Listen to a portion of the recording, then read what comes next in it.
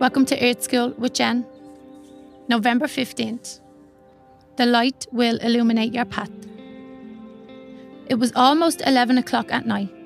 I was driving down a highway in Colorado on the west side of the mountains. I was exhausted. Driving and driving, hoping I was going somewhere and hoping the road led to some place where I could rest and replenish myself. Whenever I could become fearful, wondering if I had taken complete leave of my senses, I'd look up at the sky. A crescent moon was snuggled between two mountains, and it seemed to urge me on, beckoning me to drive forward.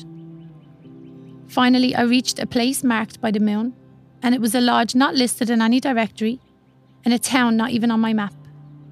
It had a mineral bath on the grounds, and yes, an available room.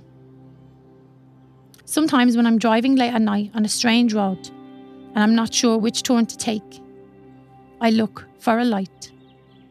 The moon might be setting above a particular place, lighting it with its glow. The lights of a city night brighten one direction more than the other. A certain road appears lighter, feels better, feels right. Often that's what happens in our lives. When we get to a fork in the road and we're not certain which direction to go, there's usually one path that appears lighter than the other. Sometimes the light is dim. Sometimes it can only be seen with the eyes of our soul, the eyes of our heart. But it's also a light that can be clouded and blocked by fear, tenseness, and lack of faith. Relax. Tune into your body, trust your heart, and look around. When you don't know which way to go next, wait. Soon a path will open up. It will appear lighter, and it will feel right.